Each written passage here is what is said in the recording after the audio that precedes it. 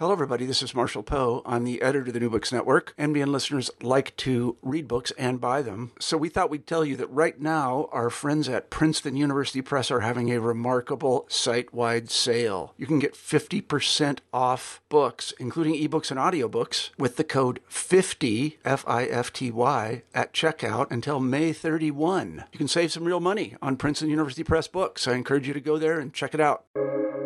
Welcome to the New Books Network.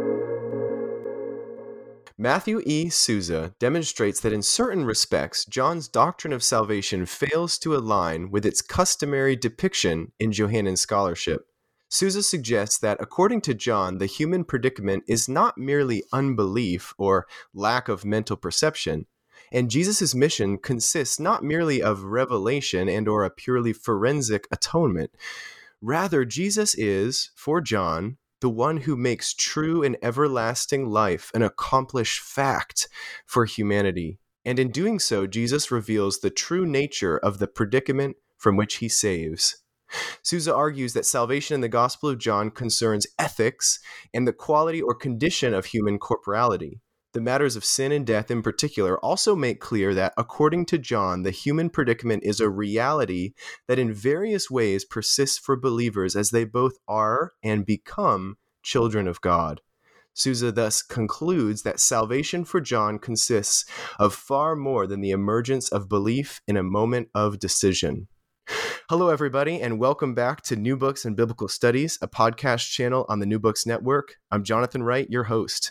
Today, we'll be talking to Dr. Matthew Souza about his new book, Sin, the Human Predicament, and Salvation in the Gospel of John.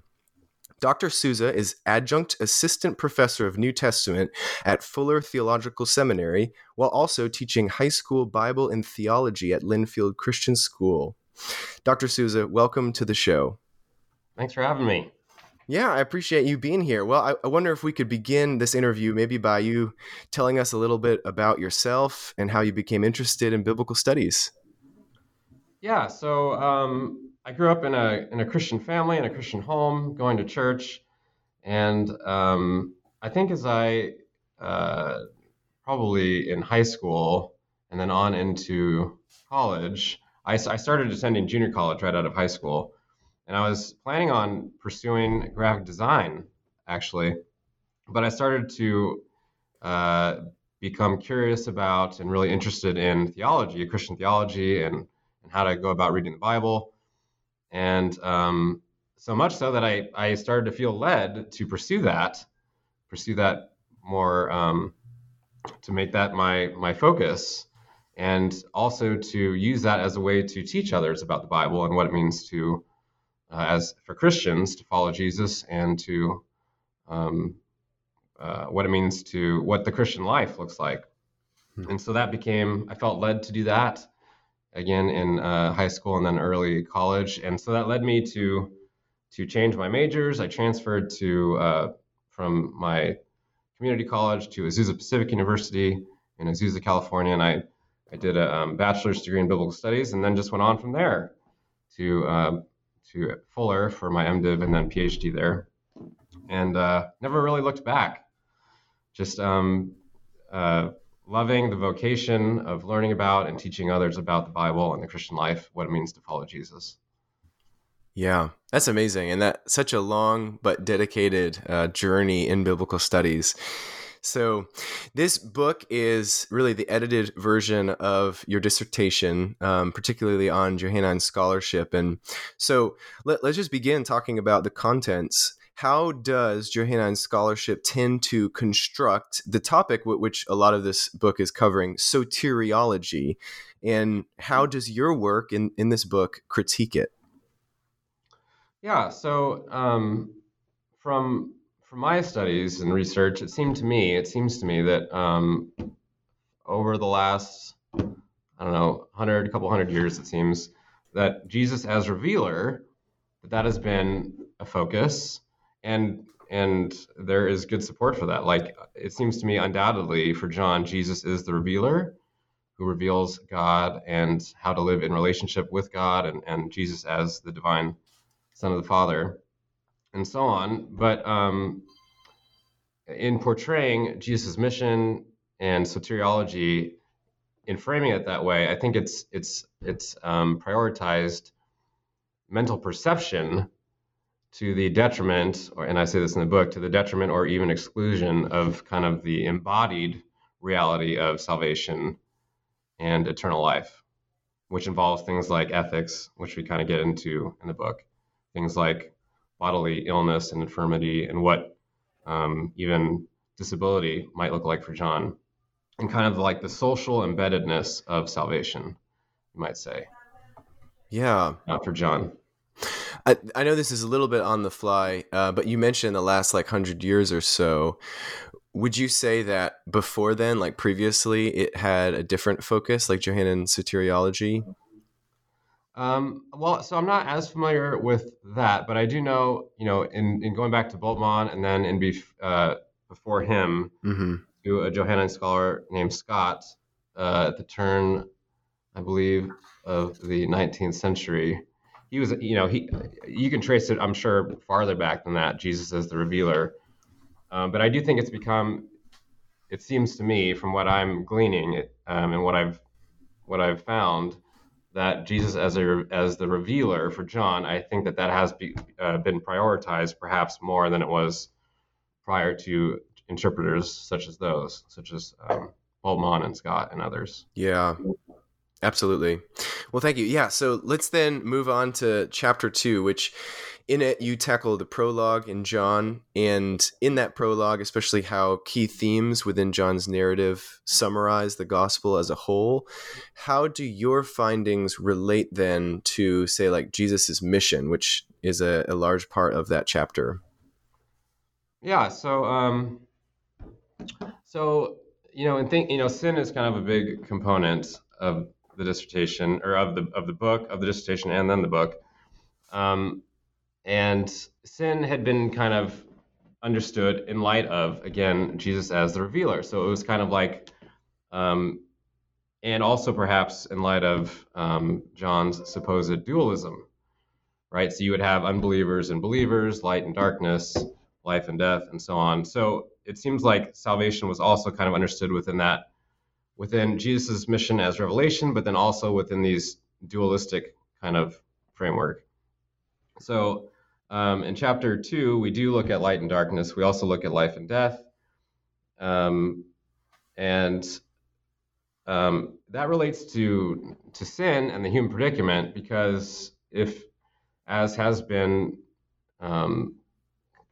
at least implied in scholarship, that if sin is just unbelief, then sometimes sin is talked about as kind of arising with Jesus' advent, and human behavior, ethics, what people do was not perhaps a focus for John in terms of before Jesus' advent. So it kind of, chapter 1 kind of gets at darkness as a problem prior to Jesus' advent for John. This seems to be implied for John, that the light comes into the darkness. The darkness seems to be assumed to have gripped the world as a whole, not merely certain human beings, but human beings as a whole, the world as a whole. This preceded Jesus' advent, and this relates to what human beings do and how they live in relationship with God and others. So talking about the darkness in that way, and then relating that aspect of the human predicament also to sin, I think then shows sin to be a problem that preceded Jesus' advent, and that way of living calls forth, it seems, for John, it calls forth Jesus' advent to be a solution to that part of the problem. So we look chapter 2, we look at darkness as preceding Jesus' advent and as relating to I look at in the book specifically John 3, where Jesus talks about John talks about the light coming into the world, and the darkness leading human beings to reject the light because their works were evil. So they're getting at, again, what people do and how they live, seeming to be a problem that salvation for John addresses in and through Jesus. So yeah. Great, yes, and that is. Does that get at that enough, you think? I do, yeah, absolutely.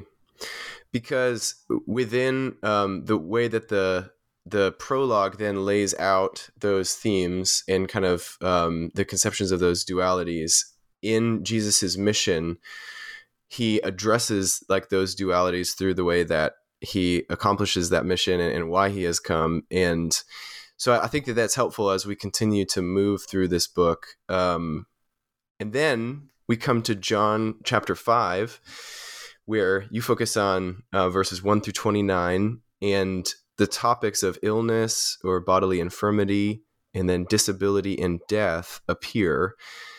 And yeah, and I'd love for you to kind of speak on a little bit how you think that they can tell us about what Jesus' salvation is. So we've talked a little about his advent and why he has come, and now here, maybe you could help us understand what that salvation now entails. Yeah, so in the third chapter, which focuses on John 5, this kind of was getting at some of the aspects of kind of finding John to present salvation as an embodied reality and also a socially embedded reality. So, John portrays Jesus as healing people on more than one occasion, people with what we would talk about today as illnesses, and then also people with what we would today talk about as physical disability. So it seemed that because Jesus on more than one occasion is reaching out to people in these circumstances and either healing the man with a disabling illness in John 5, and then also in the chapter we get to the man born blind in John 9, since Jesus is reaching out to these people and delivering them from their circumstances, it seemed to me important to think through that and how that might relate to John's presentation of salvation. In thinking back to the previous chapter and Jesus' mission, we also in that chapter we also talk about life and that Jesus comes and to embody life. I think for John, he makes life, as an early church father says, an accomplished fact for human beings. And so I think that if we take that seriously in Jesus making the divine way of living, making that flesh for human beings, I think that also gets at kind of that embodied nature of the life that Jesus brings, which then also again takes us to think of questions like illness and disability and death. So in chapter 3, with the man with the disabling illness, I kind of trace not only this scene, but other scenes in John's gospel, specifically this one, though, where Jesus brings about healing for those suffering from bodily infirmity. And that this, in doing so, seems to me to be portrayed that illness and bodily infirmity are a problem that Jesus addresses, that salvation addresses for John, as is disability in certain respects. One being that disability is a problem insofar as it is a product of illness or bodily infirmity.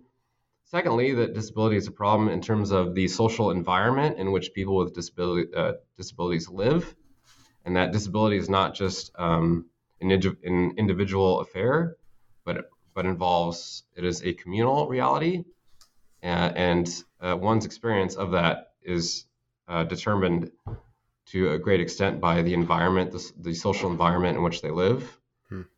And then also in this chapter, looking at death and how death, because Jesus goes on in chapter 5 to speak about the Father and Son's unified intention to deliver human beings from death. And so I kind of look at death and what is death for John, and I talk about death involving, death having different aspects. One being the bodily end of life, but then also death as a way of living in relationship with God and others, and that when Jesus, when in John 5, when Jesus says those believers have passed from death into life, it seems that it gets complicated again because death has some different aspects to it.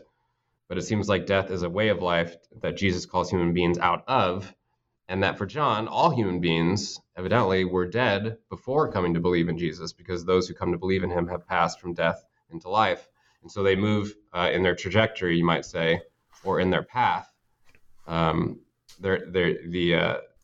outcome or the end of that path changes as they now move from the path of death or the path of darkness into the path of light and life in following Jesus and becoming children of light, or children of God. And then in this chapter also, we look at Jesus as kind of the, again, making life an accomplished fact in the sense that he is risen from the dead. And John seems to say on more than one occasion that his resurrection is the basis and source of the resurrection for all those who live and believe in him.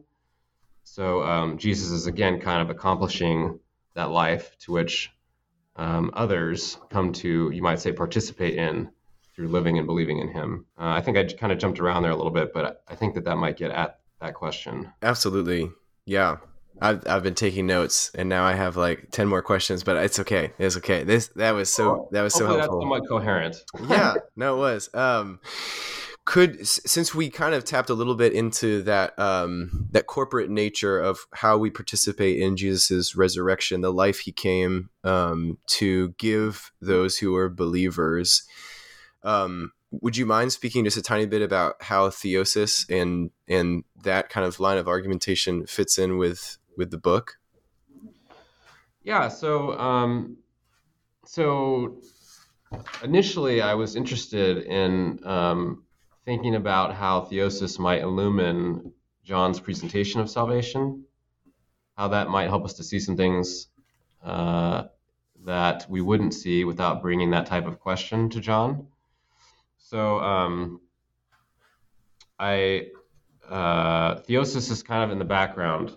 It's kind of shapes, you might say, my readerly perspective in the sense that it informs some of the questions that I'm asking. And I think I pretty much make that clear, especially in chapter 1, because I explicitly bring Christian theology into the conversation in the sense that while scholarship has read John, at least more recently, salvation in John with a certain frame of reference, I think theosis and some Christian theological traditions would push back on that.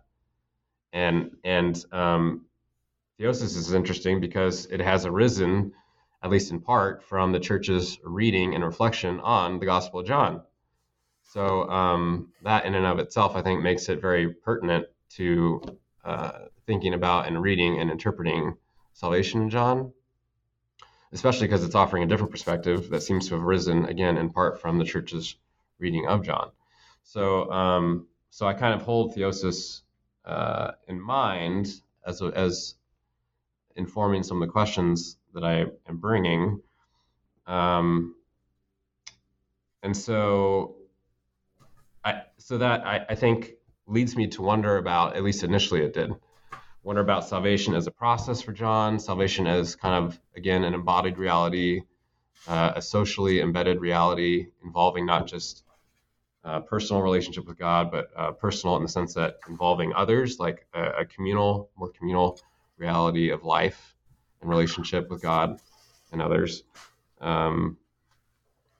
So theosis kind of informs, again, a lot of the questions, and I end up drawing on a lot of patristic authors, church fathers, because they will read like Irenaeus of Lyon and Maximus the Confessor, Athanasius. They'll read John we'll see them reading John in a way that is explaining or supporting or explaining or supporting what is called the Christian doctrine of theosis. So I kind of want to take that perspective and again use it to inform kind of the questions that I'm asking with respect to Jesus' mission, with respect to what salvation looks like in John, with respect to what eternal life might look like, and then the human predicament, which again in scholarship it's been talked about as something kind of resolved in a moment of decision, which prioritizes our mental perception, but not so much the embodied reality of eternal life and its socially the relationally embeddedness, you might say, of life. At least that that raises the question in my mind, which then I found, I think, in John texts that support that kind of understanding of salvation. Yeah, absolutely. That was really helpful. Thank you for that. So within this conversation, then, maybe to just kind of hit it home, you end by turning to the topic of sin and its effects. So how does John, in your argument, portray what's wrong with humanity? Yeah, so I think it could be summed up as a way of living, a way of life in relationship with God and others. And I think Jesus is the embodiment. He's he makes that way of living, you might say the divine way of living in certain respects. He makes that human, and that in doing so, he offers the solution to the human predicament, which is, again, you could sum it up, I think, as a way of living. Jesus says in John, I am the way and the truth and the life. And if we see Jesus as that way of living in relationship with God and others, then then he becomes the measure and the point of reference by which we live in relationship with God and others, and we follow him in that way. And I think you could make the case in John by what John says about the Spirit, that we begin to participate in that through the Spirit and through the coming of Jesus. Jesus, as he says in John 14:23, if anyone loves me, he will keep my word, and my Father will love him, and we will come to them, and we will make our home with them, is a translation. But the idea of Jesus, Father and Son, as well as the Spirit, coming to indwell believers, you might say, and through that, I think, participating in the life that Jesus makes an accomplished fact, that he makes human, that he makes flesh. And so seeing the human predicament then as a way of living that is then kind of set in relief by Jesus' way of living.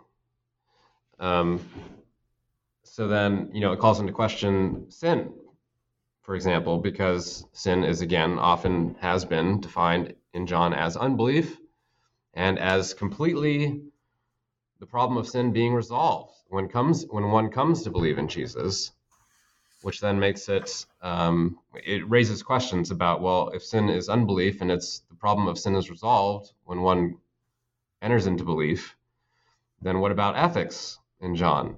And that's a question that's been been a focus in the last 10 to 20 years, I guess. Pushing back on the idea that John has no ethics or that John doesn't care about ethics. But then that relates to sin in the sense that, well, if John does care and if they do relate to salvation for John, what does that look like in terms of how we think about salvation? Does salvation for John relate to what we do and to how we live in relationship with God and others? I think I make the case that it does. And so in this chapter, a text of great importance becomes really the first time that sin is talked about in some terms, and somewhat in depth, is in John 8, where Jesus is speaking with his fellow Jews, and a group of the Jews that he is speaking with are said to come to believe in him, and that's repeated And then Jesus responds to them by talking a little bit about sin, and he reveals that that they are in slavery to sin. And then the discourse, gets quite heated very quickly, and it's a difficult text to interpret. But I think for various reasons that typically how that passage has been interpreted is either when Jesus starts to talk about slavery to sin, the people, the Jews, his fellow Jews that he's speaking with, are understood to be different people from the ones that have been said to believe in verse 30, or their belief is defined as not belief. It's not real. It's not genuine or authentic. But I don't think that actually does justice to the passage for various reasons. A couple, because the people are said to have believed in Jesus, and then Jesus' response to them seems to assume that they do believe in him as he's beginning to talk with them about their slavery to sin. And then I think that you can make the case, and I do briefly, that in John, belief is not black and white. And Susan Hyland has a good book on that. She investigates that, showing how even for Jesus' disciples, they illustrate or demonstrate what might be termed to be imperfect belief. Peter, of course, or how Jesus interacts with some of his disciples in the farewell discourse. And then in chapter 2, there are a group of evidently Jesus' fellow Jews who come to believe in him, but yet there's still a problem. He doesn't trust himself to them because he knows what is in them. And so there again seems to be a problem. Belief seems to be something of a process. And one of the points that I think is important is that even, I think one could say, well, it's a process for John. Belief is a process, at least until, after Jesus' resurrection. But even then, Jesus talks about the Spirit coming to teach and to lead believers, to guide believers into the truth. And that language of leading or guiding seems to me to imply not an instantaneous transformation, but a process by which believers are led into the truth, which Jesus says is liberative in John 8. And you will come to know the truth, and the truth will set you free. That seems to be a process spoken of there, as well as later in the farewell discourse when Jesus talks about the Spirit leading and guiding believers into the truth. So seeing liberation from sin then in light of John 8 and some other passages as a process, and sin then as not unbelief and is not resolved in the moment one comes to believe in Jesus, according to John. And so again, that kind of getting at salvation for John as a process, salvation involving what one does and how one lives in relationship with God and others. And again, very much being important to all of that, Jesus' own life, the life that he lives in John, the life that he makes flesh and makes human. So yeah, I don't know if that gets at enough of that question. Yeah, I really think it does. I appreciate that so much. There's so much behind that topic of what sin is in the Gospel of John, and especially like how believers are called and how it relates to ethics. And yeah, I just so appreciate you taking the time, Dr. Souza, to talk with us today. I loved this. I was just looking at the conclusions and reflections. You write that salvation consists of a process of bodily renewal and transformation whereby believers come to resemble God in the way they live. Central to this soteriological perspective is the contention that Jesus, in and through his life, death, and resurrection, fulfills the vocation to which all human beings are called. I so appreciate this book. To all of our listeners out there, I think you need to grab this one. It's a recent work, and especially for those who are interested in Johannine studies and soteriology and even harmontiology, there's just lots of different topics that I think converge in this work. So thank you so much for taking the time to talk to us. Thanks again for having me. It was fun. Yeah, I really enjoyed it. And for all of our listeners, until next time, this has been New Books in Biblical Studies, a podcast channel on the New Books Network. I'm Jonathan Wright, your host. Take care.